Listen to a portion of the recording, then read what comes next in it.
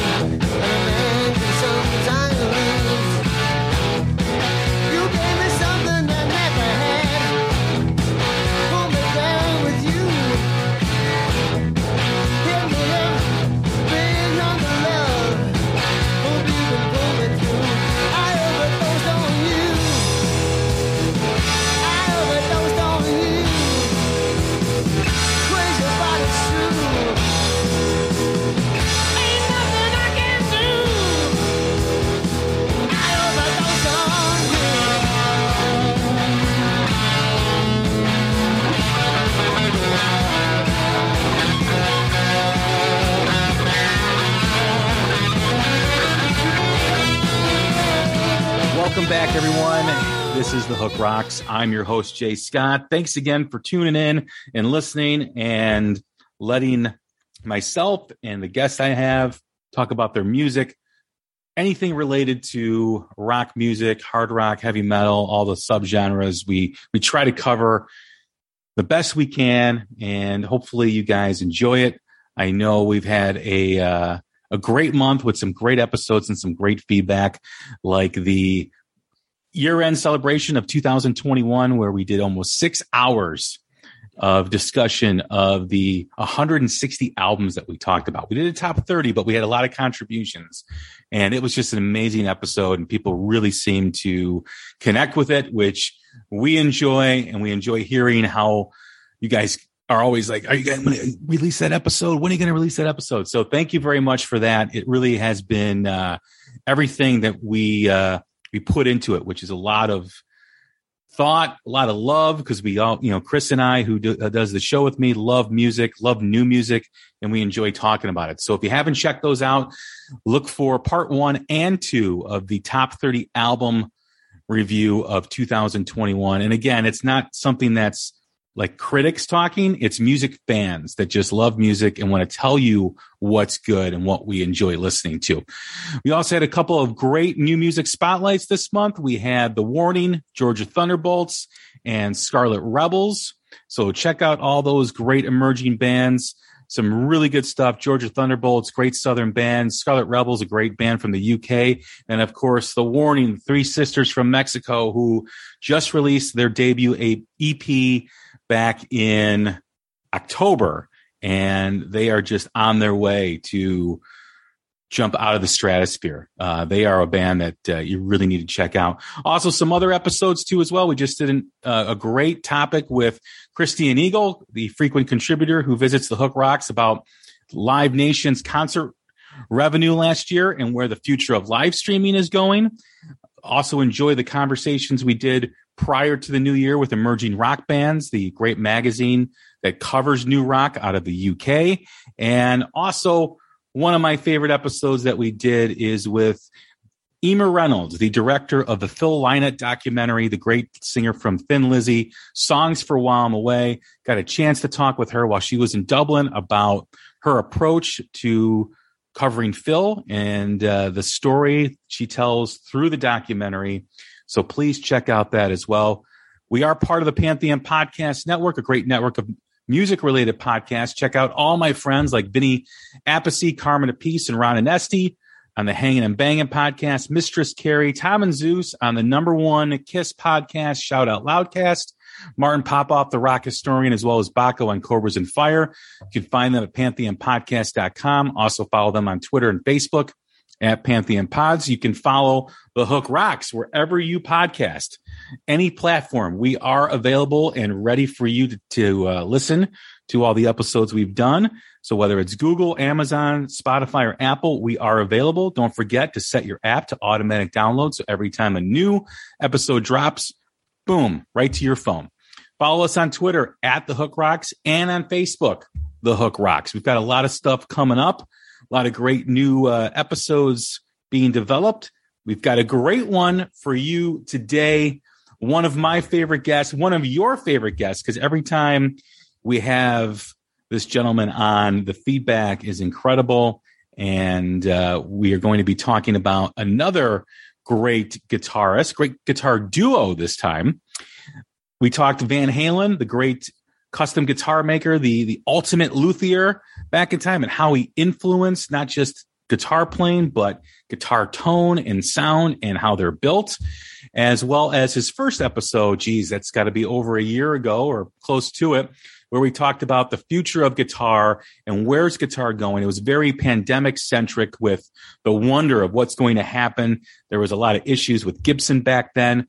So it looks like things are back on track, hopefully. But I'd like to welcome in from Hermosa Beach, Mike's Guitar Parlor, Mike Longacre. What's going on, man? How are you? Hey, happy end of January, Jay. It's great to talk to you again. Yes, only 2 more months of winter, but your winter seems to be going okay because you're at poolside right now drinking a margarita. I'm looking out at the frozen tundra, wondering when it's going to melt. Yeah, it's a beautiful place to live. I mean, I know every place can have its beautiful things, but right now with all of my friends, calling about the cold and snows, and this is just crazy. It's 65 degrees. It's climbing up on 11 o'clock in the morning. There's not a cloud in the sky and a little bit of a breeze.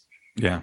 It's right on the ocean here. So it's great to be back on. You always have really, really interesting and fun topics. We're a bunch of geeks out there anyway. So yes, you climb on something that you like and hope you get a chance to give some information that you've heard that you were seeking out when you were younger, or as time went by, like, how do they do that? Absolutely.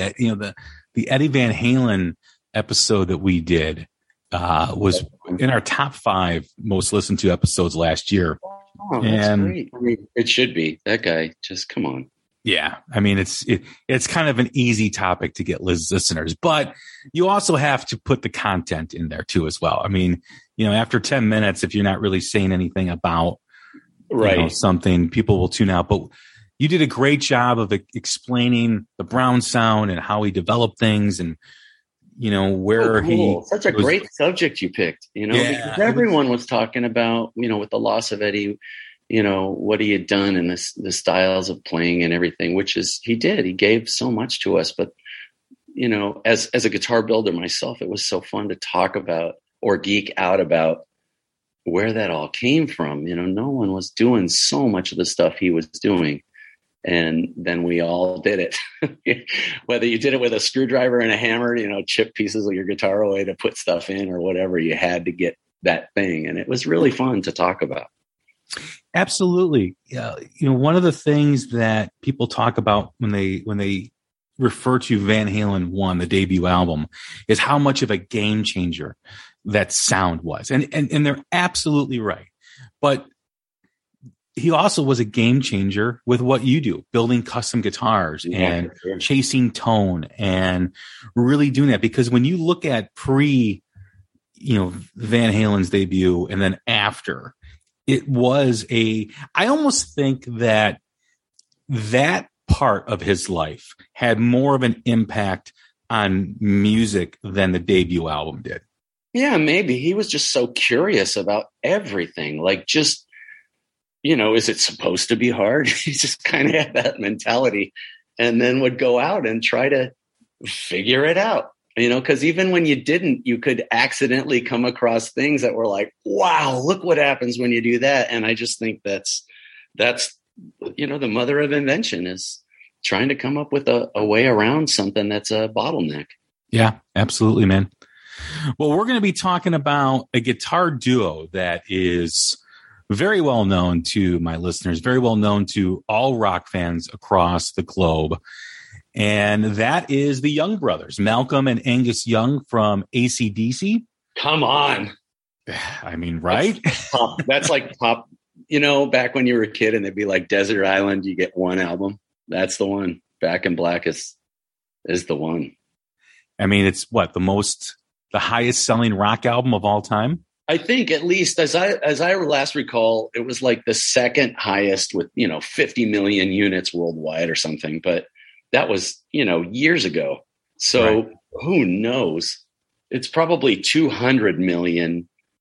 I think it was probably 50 million just in the U.S. is what I meant. Right. But it's just a beast of an album and so much good stuff going on to get all of that. It was just everything at the right time. Engineer, producer, tone, players, technical ability, and, even losing singers and getting singers back and everything they had gone through to get to that place of proficiency. Just amazing sound. What's amazing to me is the perception that the guitar parts are easy. When you hear someone talk about who we just talked about, Eddie Van Halen, or some of these other guitar players that, dance up and down the fretboard and just, do all these cool, crazy things. AC/DC was basically bare bones. Basically everything starts with a riff. Well, most bands it does, but their riffs are so identifiable with who they are. It's blues, just on steroids. Absolutely. But what people who do have that perception that it's not that good because it's too simple, don't think about how identifiable those riffs are. And because of that, it's not simple. It's not easy. There is something to be said about the art of simplicity and how difficult it can be to make something sound simple. My son, who just had his first live performance over this past weekend, auditioned for the School Rock House Band. And one of the songs he had to learn was Thunderstruck, which is a big sports anthem and everything. He's like, Dad, I thought the beginning intro was going to be the most difficult part, but the rhythm section that Malcolm does is difficult in that it's a lot of feel and it's not uniform throughout the whole song, but it sounds like it is, but it's not. 2 riffs here, 3 riffs here, 2, 4, 3, 2.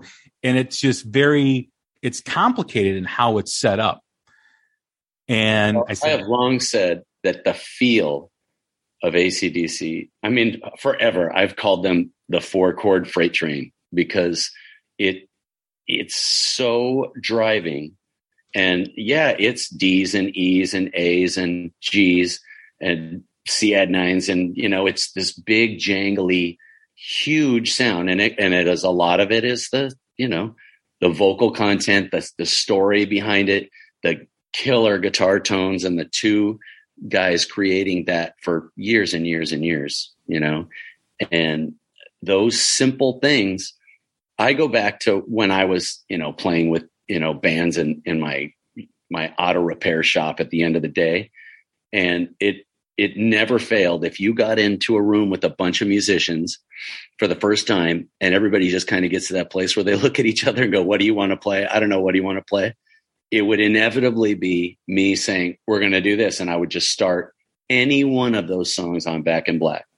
And at the end of that, you're ready to just destroy the world with those guys. It's just, it would create a unity because it was, like you said, tight, simple, easily related to, and everybody kind of knew it. It's almost in your genetic code to know the drums to any one of those songs. And they were sounding simple, but none of it is. I love Phil Rudd's simplicity and perfect lock beat.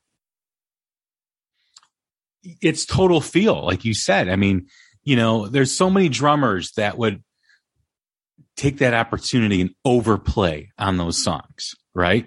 Yeah. You know, with the fills and everything. And Phil Rudd, no, I mean, I didn't mean to do a pun there, but Phil Rudd, every time you're waiting for that big fill that comes, he's just got it locked down, and it just keeps it simple. And it great way to put it. Yeah, you know? Just locked down like that thing. All the things I've, listened to over all the years and magazines and everything. I love AC/DC, and just listening to the engineers talk about their technical ability to be tight and together. It's daunting to try to imagine to go into a studio and be that good. I think they did Back in Black in like 6 weeks, which is something like that. Just nutballs, and they did it live, like the Van Halen stuff, whereas, the previous album, Highway to Hell, was overdubs and, doubling guitars. And then they had to go back and add all the air between it because it was kind of too sterile at the time. Whereas Back in Black, totally different sound, like just electrified, was done live without the singer, right? Obviously, they set everything down for him, but just such a great way to record, old school. When you look back at their early stuff, whether it's the High Voltage album, Dirty Deeds album, Powerage, which I love, Let There Be Rock, which I love, there was a real rawness to their sound, like almost like it was a wild horse that they couldn't tame. That's where it came from, for sure, is all that early stuff. Yeah. And it took Mutt Lange to come in on Highway to Hell to kind of refine, not take away from the rawness, but just kind of, sharpen or smooth the edges out a little bit. And, obviously you have Back in Black and Highway to Hell, which are regarded as two of the biggest rock albums or greatest rock albums of all time. But I even love that Let There Be Rock and that Powerage stuff too. I mean, some of that stuff on there is absolutely phenomenal, like Down Payment Blues. Yeah. But when I think of Malcolm and Angus Young, obviously Angus was the lead and Malcolm was the rhythm. To me, the most important member of the band was Malcolm, because Malcolm, obviously Phil and Cliff, were the bass and guitar player and the rhythm section, but Malcolm just had an extraordinary ability to write a simple riff that you absorbed and you made you want to put your fist in the air and dance at the same time. Yeah, just unbelievable craft of, like you said, to have a riff and have the simplicity there, and then have lyricists that, can deliver too. They were going for that kind of raw bad boy image in those early days, and they got, the perfect frontman for that. He was like, he had stolen cars or whatever it was, had assaulted a police officer. He was like the perfect poster child for that band. And to be able to write those kind of lyrics that just lent itself to just letting it all hang out. Also, to have that feel, because that's one of the things as my son was learning that song was you've got to place that riff perfectly, when you're playing it. It can't be, the drums and the riff got to all kind of be synergized with each other, and you can't play the riff too early and you can't play it too late. It's got to be right where it needs to be. And he's like, that's difficult for, a kid his age to understand that. Yeah, like, for sure. There's a feel to it. I think, Rick Rubin, he's been around enough big bands too. He called it the best rock band of all time. So, I mean, there's some proof right there. He wasn't even, producing it or anything. It's just out there. And Mutt is no, slouch at every single thing he did, from Foreigner to Def Leppard and all of that stuff, kind of like in the same era. Mm-hmm. Just like knock stuff out of the park. But that was a live album. Whoa. Back in Black. I mean, Keith Richards, when Malcolm Young died, basically said Malcolm was the greatest rhythm guitar player of all time. Yeah, that's just huge. I mean, that's high praise from one of the kings, you know. From him, yeah. Yeah. When you think about the songwriting with them, and you think about maybe not the lyrics so much, but those riffs and how they were able to jump out of the speaker and grab people, where did they, what was, in your opinion, what was their approach and how they wrote? Can you define that? Can you talk about that? Yeah, you know, I can, but it's all this again, guys, out there in radio land or podcast land. I love this band so passionately. This is the album, Black and Black. And so I did a lot of, you know, digging at the time, like, how do you do that? How do you take 4 chords and go a whole album and not have any of them sound the same? You know, when you have that kind of dynamic singer and everything, where does that song structure come from? Because I was an early writer at the time. And what it boiled down to is they wrote the songs from things they heard on the road. Again, I wasn't on a tour bus. It's just seeking it out. And they would come up with concepts of things that they heard, like Have a Drink on Me, right? Those sorts of things. And from that, they would write a song. The riffs would come from that. So the song had to kind of, you know, be written there from the beginning, right? What was the one, You Shook Me All Night Long, for instance? I think I saw it was probably Howard Stern or something, where he had Johnson on, and he said that was his first song he ever wrote for the band. And he had just, you know, walked into that thing. It was like he was with the band for 2 months and they were recording or something crazy.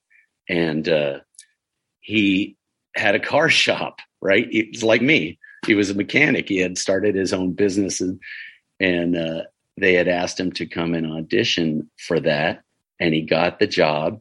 And his first song out of the box was, you know, She Was a Fast Machine, Kept the Motor Clean.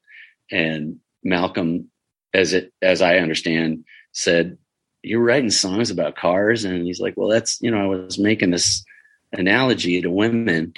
And that was the first song he wrote for them. So that kind of is the genesis of all the songs that came from Back in Black, were things that happened, maybe a clever, you know, saying, and then writing the song out from that and giving it to a guy like Malcolm, who could come up with a hook that sounded representative of that.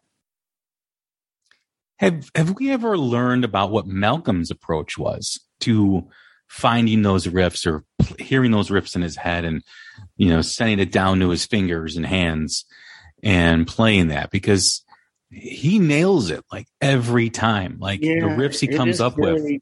Alluding, I think and if you ever hear him talk, it's really awesome, especially after, you know, he had gone through, you know, a bout with alcoholism there in the middle of their career, and, you know, taken time off, and, you know, hated the idea of doing it and felt like he was letting everybody down. And in the end, he was still able to get it done and come back and write. And just to hear him talk is so soft spoken. And, you know, it's what we do every album. It's always going to be the same because it's all we know how to do. And so those riffs that he was writing, just hearing him say it is really, it's a beautiful thing. You should do a little research, and just like, if you can find Malcolm talking about AC/DC, he speaks entirely differently than the people in the band. He's just a way more almost, you know, reserved kind of guy, if that's possible with those guys, because they weren't when they were on the road and they were playing. He was not reserved. He always seemed to be comfortable being in the background and letting Angus and Brian or Bon have the spotlight. Yeah. You know, he never really ventured far off from that drum kit. You know, like right on the right side of that drum kit, not really going too far out and just staying right there. I think he was comfortable with that. Yeah, I think he's the only one that is still using cables, because his nephew is still doing that because he was right there. He didn't need to have this, wireless thing being obnoxious to him. But to your point, it's like that's how close he was to the drum riser, and he didn't have to have as much front of house as Angus, where they got 10 stacks that he doesn't wear in-ear monitors, and so when he walks across the stage, everything is balanced for him walking in front of that shit blowing out. It's amazing, and he can hear it all. And it's an interesting dynamic between the two brothers. Here's this reserved, Malcolm Young, who's writing these riffs, these recognizable riffs. And then you've got Angus in this schoolboy outfit, using his fingers as the horns or the hat that he wears. And, doing like this Chuck Berry type of stroll across the stage, playing these incredible solos and wanting that attention. It's just interesting that yin and yang between the two brothers.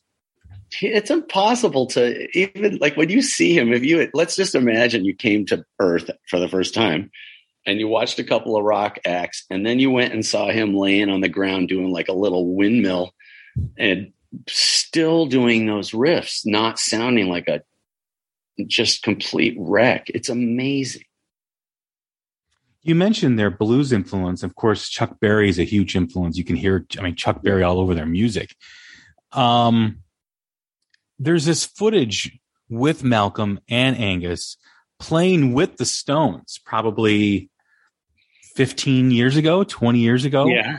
It's fantastic, and you can just tell that Mick and Keith are having a good time. Ron Wood's having a good time with them because I think they know that, the lineage that AC/DC followed is very similar to the Stones when you think of the riffs and you think of the dynamic of the dual guitars and blues influences. Yeah. They both, Malcolm and Angus and their older brother, I guess, who was in a rock band of his own, but they actually had a huge musical family where everybody played and the music was always in there. And they had a wide array of musical tastes from parents.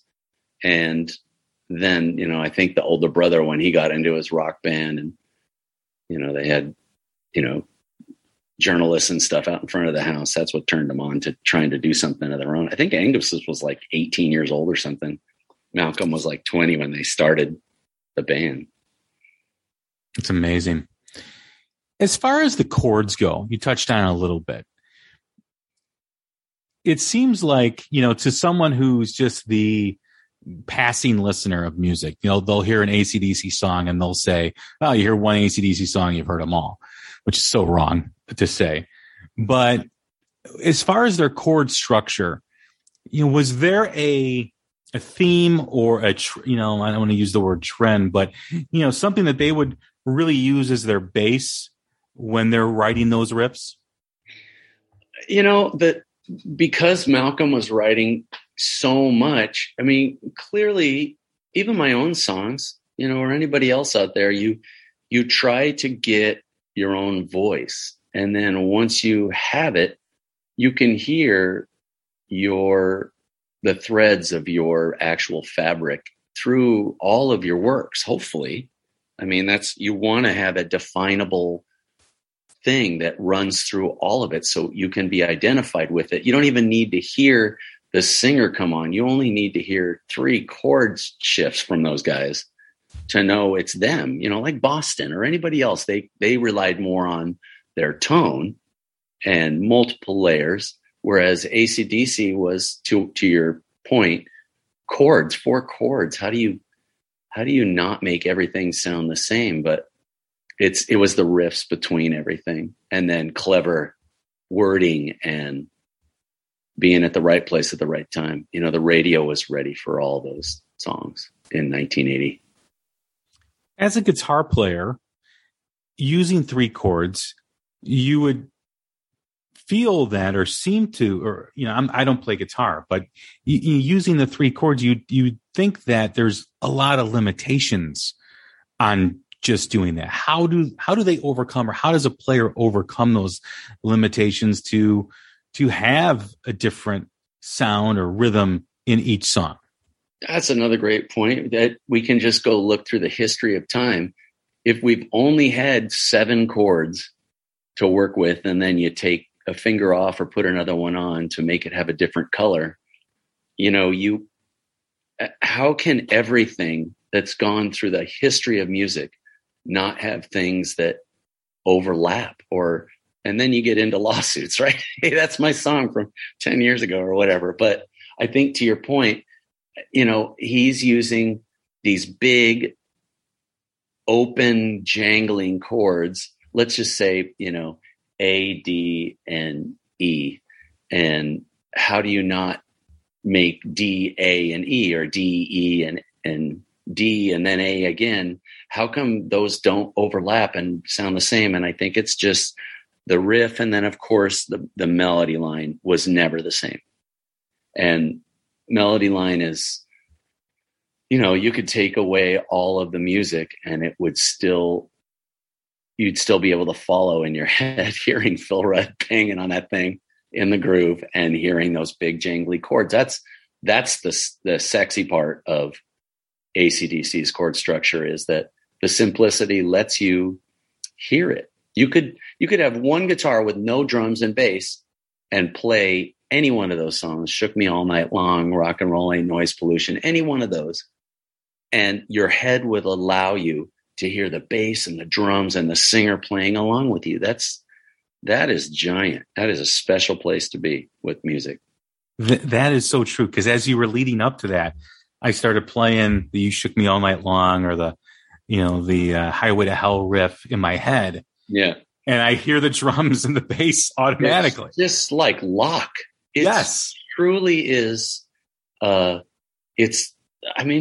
I called it the 4-chord freight train, because you are in it when you are hearing that stuff, and you don't have to even like AC/DC. It's in your DNA. It was impossible to get away from it on the radio. And, here we are 40 years later, and you're able to grab a hold of, a guitar, and you're watching your friend over there playing a song he loves from Back in Black, and you don't even know how to play it. And you're like, oh, it's just G, D, and A and C. But when you get it all going one direction, I don't care who you are. It's infecting, and a special thing.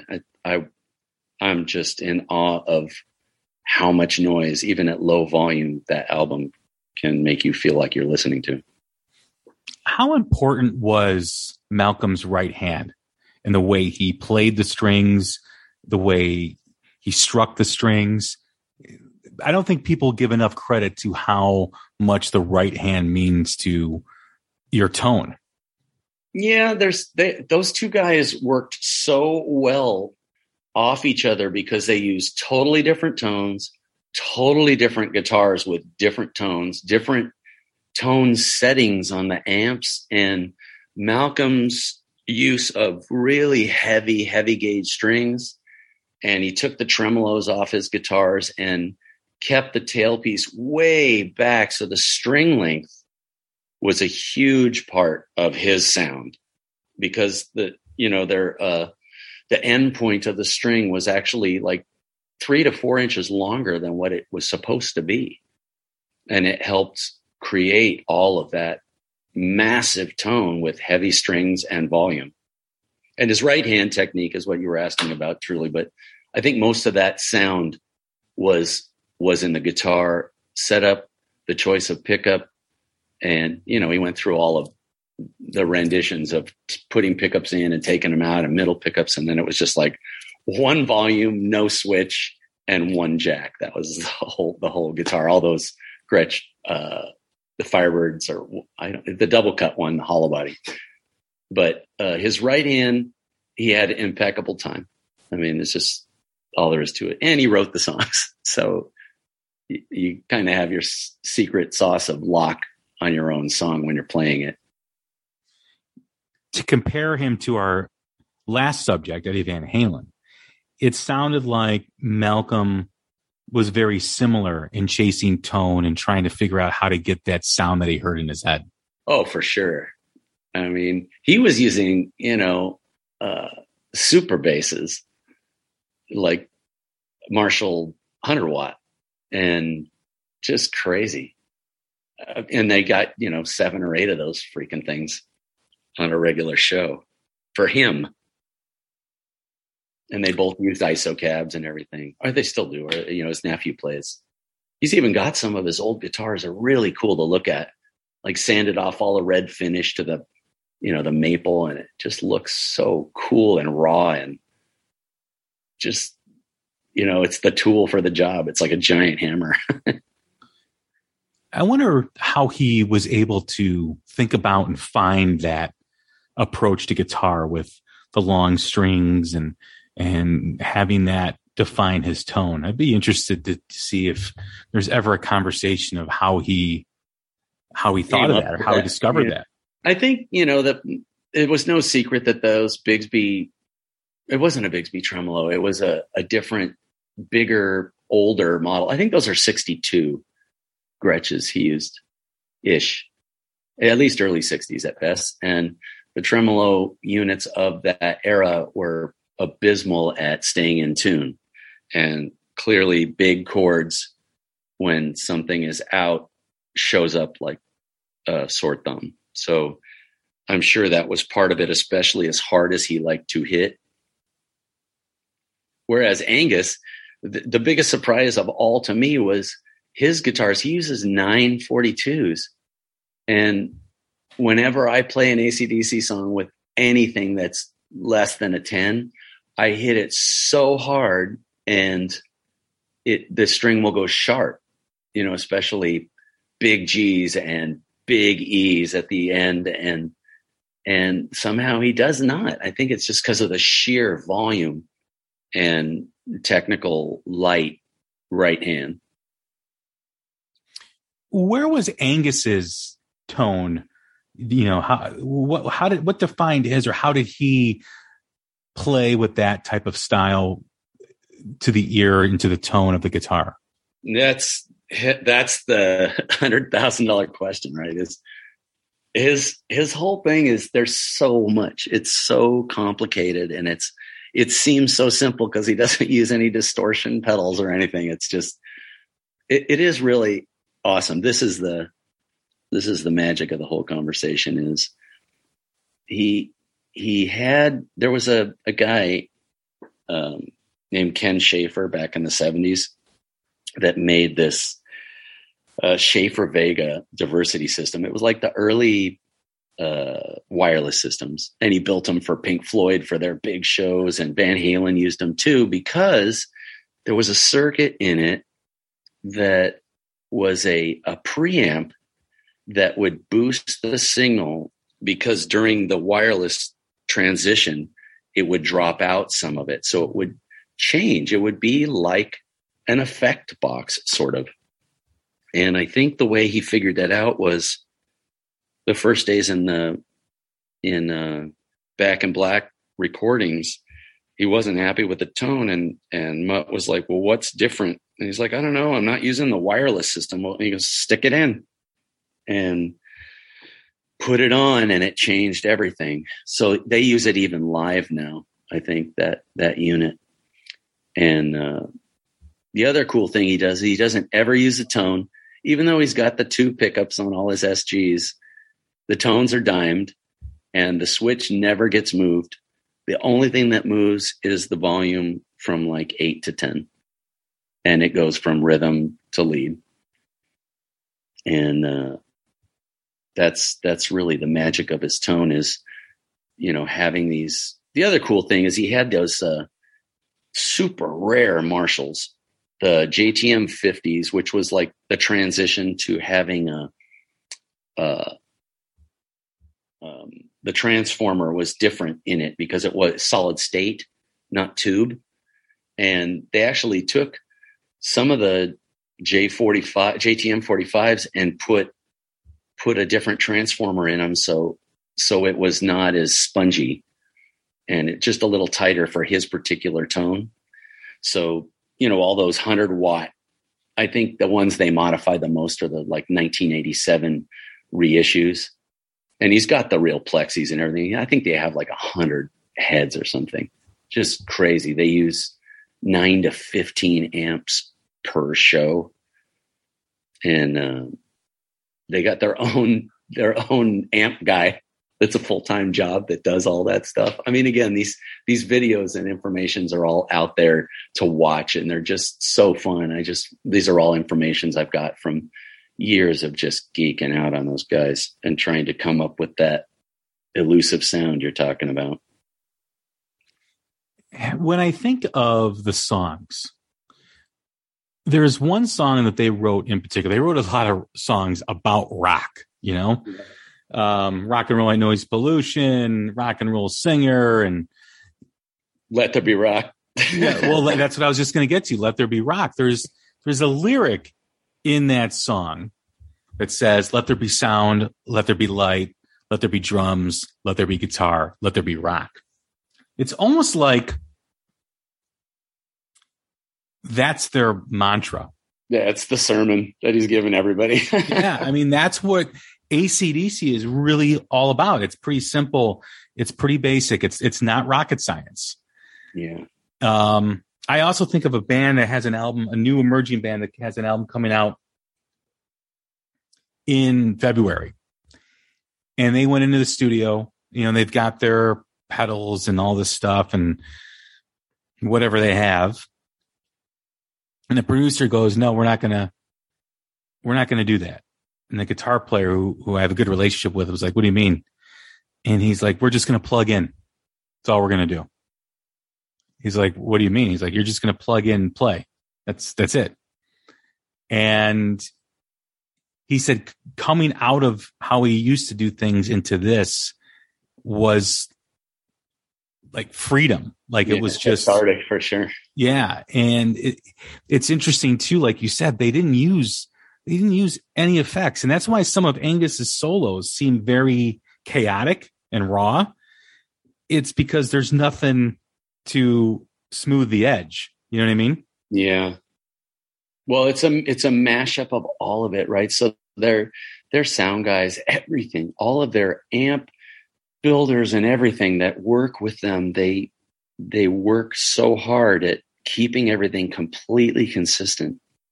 When they bias tubes, they do it by ear. They don't use a machine. They actually play a guitar through it, and then they try to get the tubes, get a little more voltage to them, and they go through a lot of tubes, but it helps that tone of Angus just sounding like it's just going to blow the head up. And they do. That's why they have so many of them out there. And then on the other side of the stage, you got this guy just locking it down with, super bass heads and running it cleaner on top of it.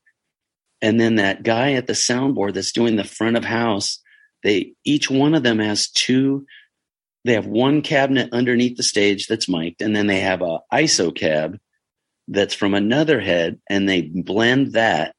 And then they do the same for Malcolm's, and then they run that through the front of house. And so he deserves a lot of credit too, because every time we go to a AC/DC show, that sound is there for you. And it's because they kept everything consistent from the record and not adding a lot of echo to fix stuff or reverb or anything. It's just pure loud with, your guitars, and all Angus's SGs have their own pickups and stuff in them, but they're under 8 ohm, Duncans, and just old, like maybe 1970. I think he's got a 67 SG or something. So it's not like he's using some turbo guitar on top of it.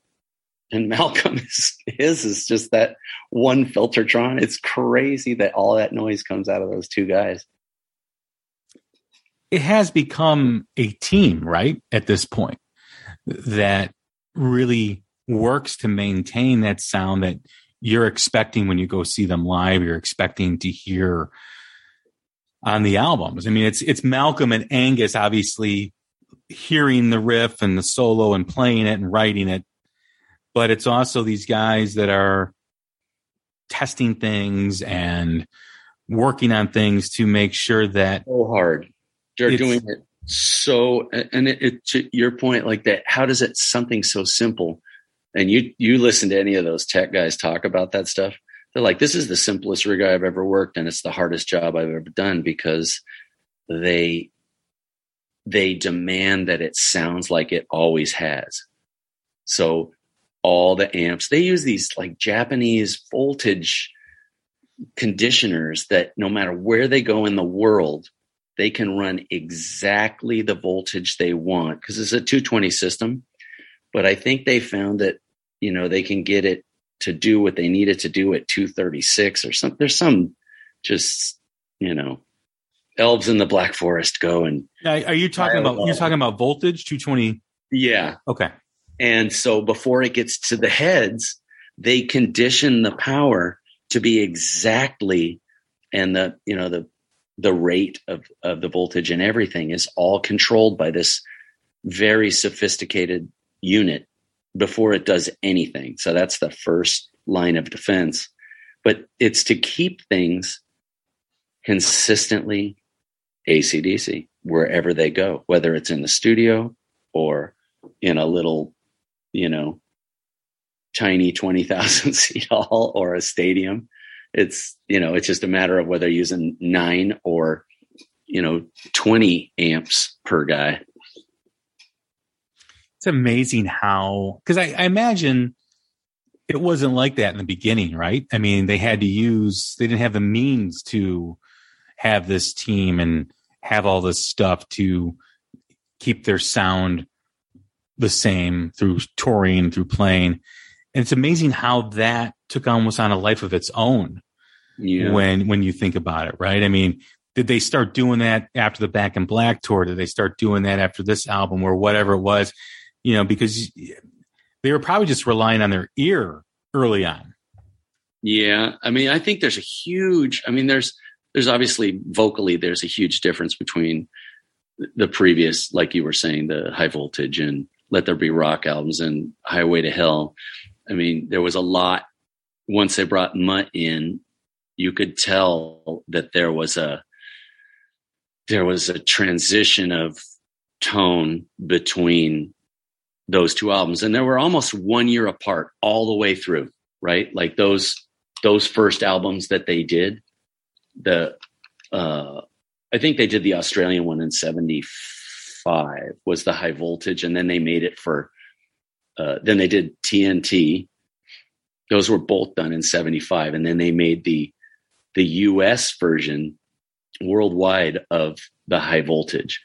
And then by the time they got to Through Dirty Deeds, it was almost like April of 1 year, May, then June, then 2 albums in July. It really was crazy how much material they were putting out. And it was the same tone all the way through that stuff until Back in Black, and that doing it live with Tony Platt. So he engineered a bunch of stuff for a lot of people at the time. And I think he was working with Mutt to get the tone in Highway to Hell. And then when they did the live recording of Back in Black, it just, everything changed. The tone was just, to me, way brighter and kind of like that thing I was saying where the tubes sound like they're just going to blow up every song. It's amazing to keep, you know, because the tone really is, the sound is really the legacy, right? I mean, all these songs are great, but you know, if they can't keep and maintain that style or that sound, which is their legacy, it kind of all falls apart. Yeah. Yeah. Even Brian Johnson at one point said, how do you follow up Back in Black? You know, it's like you hope even the fans are going to accept you as the new singer, and they did, and and it was just the right time, and the sound and the songs, and even, hearing the engineer has some great things that he says about the Back in Black recording, and that all the songs, because they were all the same chords and everything, how does it not sound the same all the way through? And it's because Mutt and Tony were very, very much of the school of like, look, you can't have the same guitar tones on every song. You can't have the same keys, so they would change a key of a song that was written, or, change the tempo of the song so that the record had continuity, but it had dynamic, and just awesome. There's so much great stuff that came from that album for the guy that wanted to be an engineer or produce or know how to talk to bands about getting them comfortable, and everything about that album was amazing. Kind of like Van Halen 1, just set the tone for everything that had to come after it. Yeah. And you're talking about bands that are really completely polar opposites, right? Oh, totally. Well, they have blues and Van Halen, just a different style. Right. Thank God. And Eddie's always mentioned his favorite album is Powerage, and he loves the song Down Payment Blues. In fact, I think that was the song him and Wolfie bonded to over that song. Interesting. So great. As far as the volume of work and the volume of stuff that they've done and the popularity, of songs like You Shook Me All Night Long and Back in Black and Highway to Hell, and those were not written to be hits either. Yeah, no, I think like even Rock and Roll Ain't Noise Pollution the album was already done. They just wrote it in the studio. It's crazy. I wish I could do that. Do you think that without Mutt Lange, they would have been able to achieve the legendary status that they achieved? I don't know. That's a great question, because everything was changing at the time, that it was the right producer and the right engineer and the right new singer that was writing the right new lyrics with the incredible, thing that was AC/DC's back line, and all of that, where when I said the radio was ready for it, everyone just liked the songs at the time, and I think if you would have changed any one of those things, who knows what would have happened. I like to fantasize, like it was a perfect storm for being the number one selling album of all time. I mean, really, it's just crazy. It's amazing how our era. Well, it's amazing how they changed singers, because you think of examples like AC/DC or Van Halen or Iron Maiden, where they changed singers, and they were still able to be as successful or more successful. More. Yeah. I mean, Highway to Hell, as good of an album as it became selling, it wasn't a big seller when it came out until after Back in Black became a big seller. Then they bought that. Then that whole rift of, Bon Scott album was better, or, you get the 50-50 thing. It's crazy, but it's all just AC/DC. Right. I mean, it's just any one of those songs, of all those songs you like the most from the older albums, are equally as powerful and very AC/DC, just letting it out loud. I think in those three cases, I'm sure there's more. I mean, there's Black Sabbath with Ozzy and Dio, but when I think of those three bands, Van Halen having their first number one album of 5150 after 1984, and then Maiden releasing Number of the Beast after Killers when Di'Anno left. I think what's a common thread with bands that have success with two different singers is they don't change who they are as a band and the sound. I mean, Van Halen, people say, well, 5150 is all keyboards but they were heading that way. You listen to Diver Down, it evolved into 1984. That's where Van Halen was going. And whether it's Sammy or Dave, it's still Eddie. Whether it's Brian or Bon, it's still Malcolm and Angus, with that sound. That's very true. And when you think of Maiden, you think of those arrangements and those, those fills and and everything, all the stuff going on. Whereas some of the bands that maybe weren't successful, they were too reliable on the singer being the face of the band and the sound of it. It became a new identity. Yeah. Right. When you think of Back in Black and you think of what came after for those about to rock and Flick of the Switch, like you said, how do you follow Back in Black?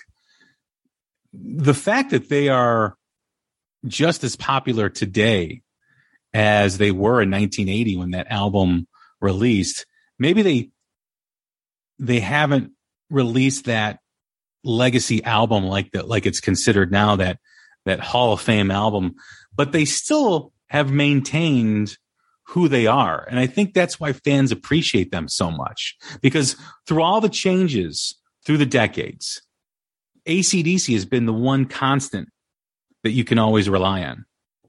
Yes. I mean, like I said, that's the Desert Island album for me, for sure. I mean, and it's blues, and it's, all 7 chords in different order, but it's the song structure and those anthemic "You Shook Me All Night Long" and "Rock and Roll Ain't Noise Pollution" and "Hell's Bells." Oh my God. Just every song. I used to just start that with the first song if I was, playing with a drummer, and play the whole album. Like one song after the other with the same gap between songs as your record had. It was just awesome. To this day, when I'm road testing a guitar that I built, or someone, I'll set up a guitar and I'll plug it into just a messy amp that's going to make a very similar tone to, AC/DC.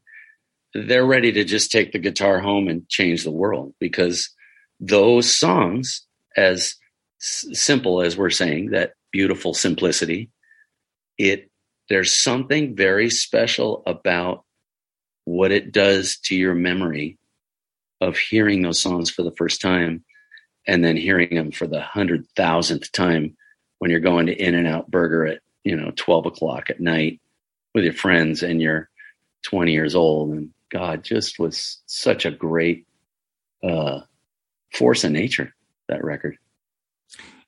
And I know we haven't said it yet, but we've definitely alluded to it. Writing something simple is probably more difficult than writing the arrangements in a Rush song or a Maiden song or stuff like, bands like that, because the simplicity is what connects the listener, right? And it's got to be appealing to the ears. It's got to surface into your brain, and be absorbed and hear it and just be so catchy. And like you said, once it's ingrained in your head, you can hear that riff of any AC/DC song, and you automatically hear the drums and the bass. It's almost like there's an AC/DC radio in your head. I think that's the way that we like to imagine it. I think I have it playing right now. I swear to God, Jay, that record, I can't run that flag up the flagpole any more than I do. There's just nothing that makes me feel like that. You want to just run cars off the road to anything on that record. It's just powerful rock with everything sounds like the screws are coming out of it. The singer, the drums, the bass, the guitars, it's even through the smallest, shittiest radio, it still sounds big. When you were listening to this first in 1980 and absorbing it, did you and the guys you hung out with have that, well, this isn't as good as the Bond stuff? What was it like? No way. In that period of time? That was it. When that record came out, it made me just want to be a rock star. There's just nothing that I can compare that Back in Black album to. And you mentioned that Highway to Hell really was not a good seller. I mean, they were pretty much, again, I was young back then, very young, so I don't really remember, but they were not considered a top tier band up until that. Right? No, and they were huge success over in Australia, and then they, went into Europe and everything. But until they got the radio play of Back in Black, they didn't have not even a fraction of the notoriety. That record just catapulted them to everyone knew what AC/DC was and was supposed to sound like. And then they looked back into the older stuff and got into it. There were a huge following of AC/DC before Back in Black. I'm not suggesting that, but that you can't even, it's not a fraction of what they became. Because we have the discussion now, I don't listen to anything after Bon's albums and tragedy. It is a tragedy because there's a lot of great music. I mean, those stuff with Bon is awesome. It's incredible.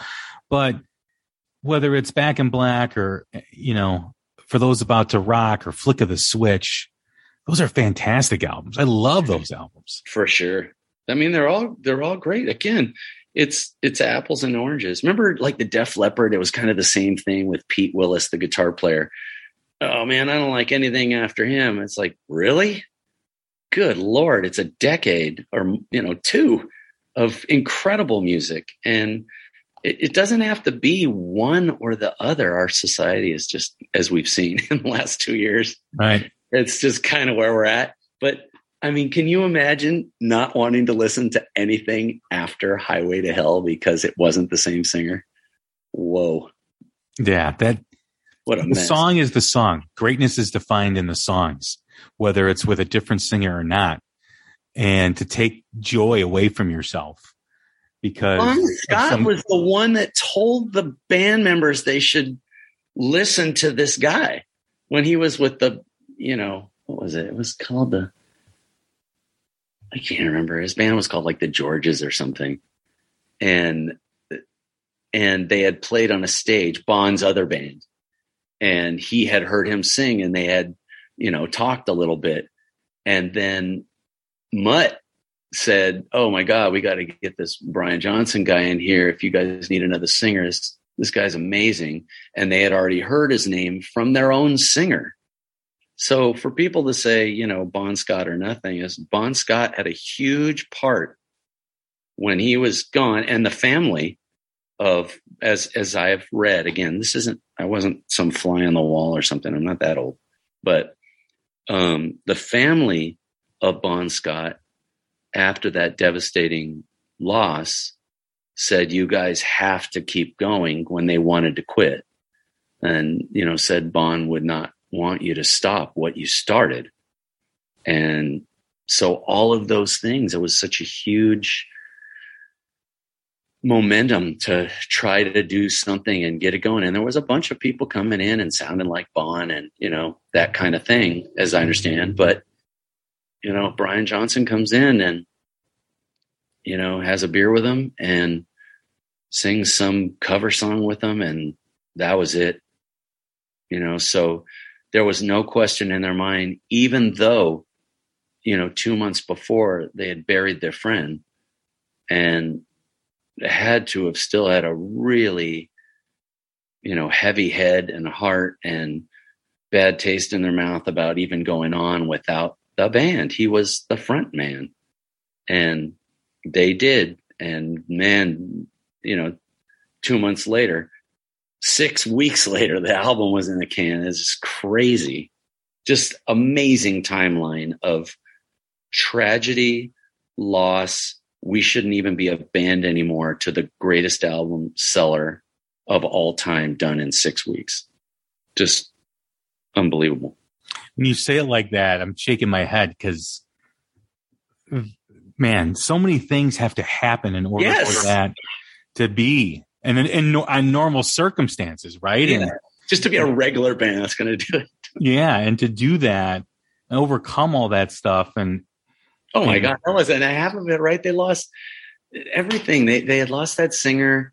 They had, all the bullshit about the, the media saying, oh, AC/DC, made the Night Stalker kill people, and, the lawsuits and just so much stuff against them. And the religious side saying, they're devil worshippers and everything. And it was against Christ, devil's children, right? AC/DC.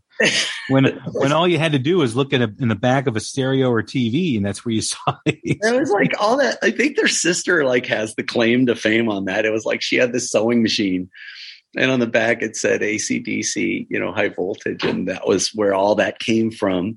And there's even video of Malcolm laughing about it. Like, really, guys? I mean, we were 18 and 20 years old. We were looking for a band name that was we were just high voltage all the time. And there it was on the back of our sister's sewing machine. And then she's like, God, you look like you're 5 years old, Angus. Why don't you just wear a schoolboy uniform? And made a bunch of them and sewn them on that silly sewing machine. So all of that stuff, that's what the media does, as we know. We all get to see it and be part of it, and that's unfortunate. But in the end, we got some really great albums out of Bon Scott and amazing music that'll last forever that everyone got to hear as a result of the mainstream Back in Black hitting hard and really being at the right place at the right time with the right producers and engineers and sound quality and song structure and great lyrics and a singer that wasn't afraid to, give up his auto repair shop and come out and get together with these guys when they had lost something so precious to them and have it go to where it is. They're still around playing today. Good God. It's 2022. Mike, that's a perfect place to end. You are a rock star, my friend. Thank you so much for opening up those archives of my brain. And I just love them so much. It's going to be AC/DC day in my guitar shop today. I'll tell you that. There you go. I got a song request. After you get done playing Back in Black 3 times, yeah, I'm going to request Overdose. You got it. It's on. All right, Mike, tell everybody where they can find you down the pier on Hermosa Beach and on social media. Yep, I'm right on the corner before you hit the sand of Pier Avenue in Hermosa Beach at 140 Pier Avenue. You can catch my website at mikesguitar.com. That's spelled with the A-T, M-I-K-E-S, guitar, G-U-I-T-A-R. And it was really just a pleasure every single time, Jay. You're an amazing host. You have a great show. And your subject matter is always inspiring. Well, I appreciate the kind words, Mike. Thank you very much for doing this. Have a beautiful day, guys. Everyone, that's Mike Longacre at Mike's Guitar Parlor in Hermosa Beach. Custom guitars. Go check them out if you're in the area. I'm Jay Scott. This is another episode of the Hook Rocks, the Ultimate Rock Community Podcast.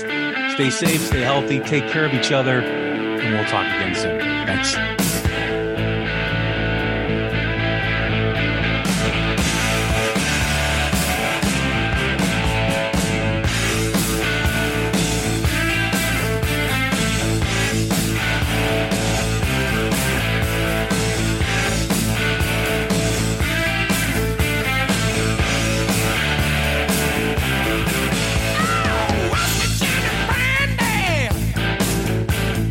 Class, I'm pretty handy.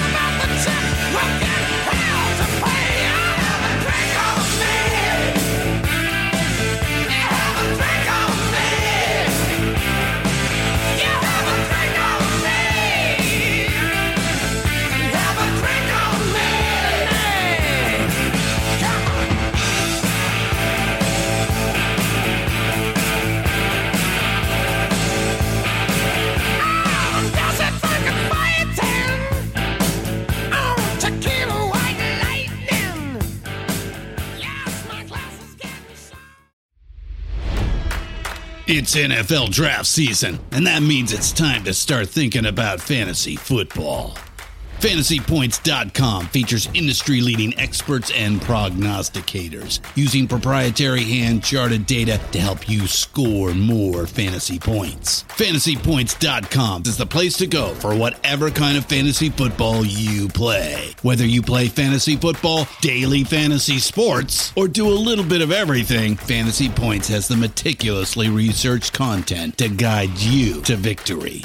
And why wait for the fall? Fantasy Points also covers the new spring football league, the UFL. Join the guru, John Hansen, Scott Barrett, Joe Dolan, and other massive names in the fantasy football universe with an exclusive offer. Use code Pantheon for 15% off any Fantasy Points package, including the all-in package, with access to every article, tool, and data nugget that Fantasy Points has to offer.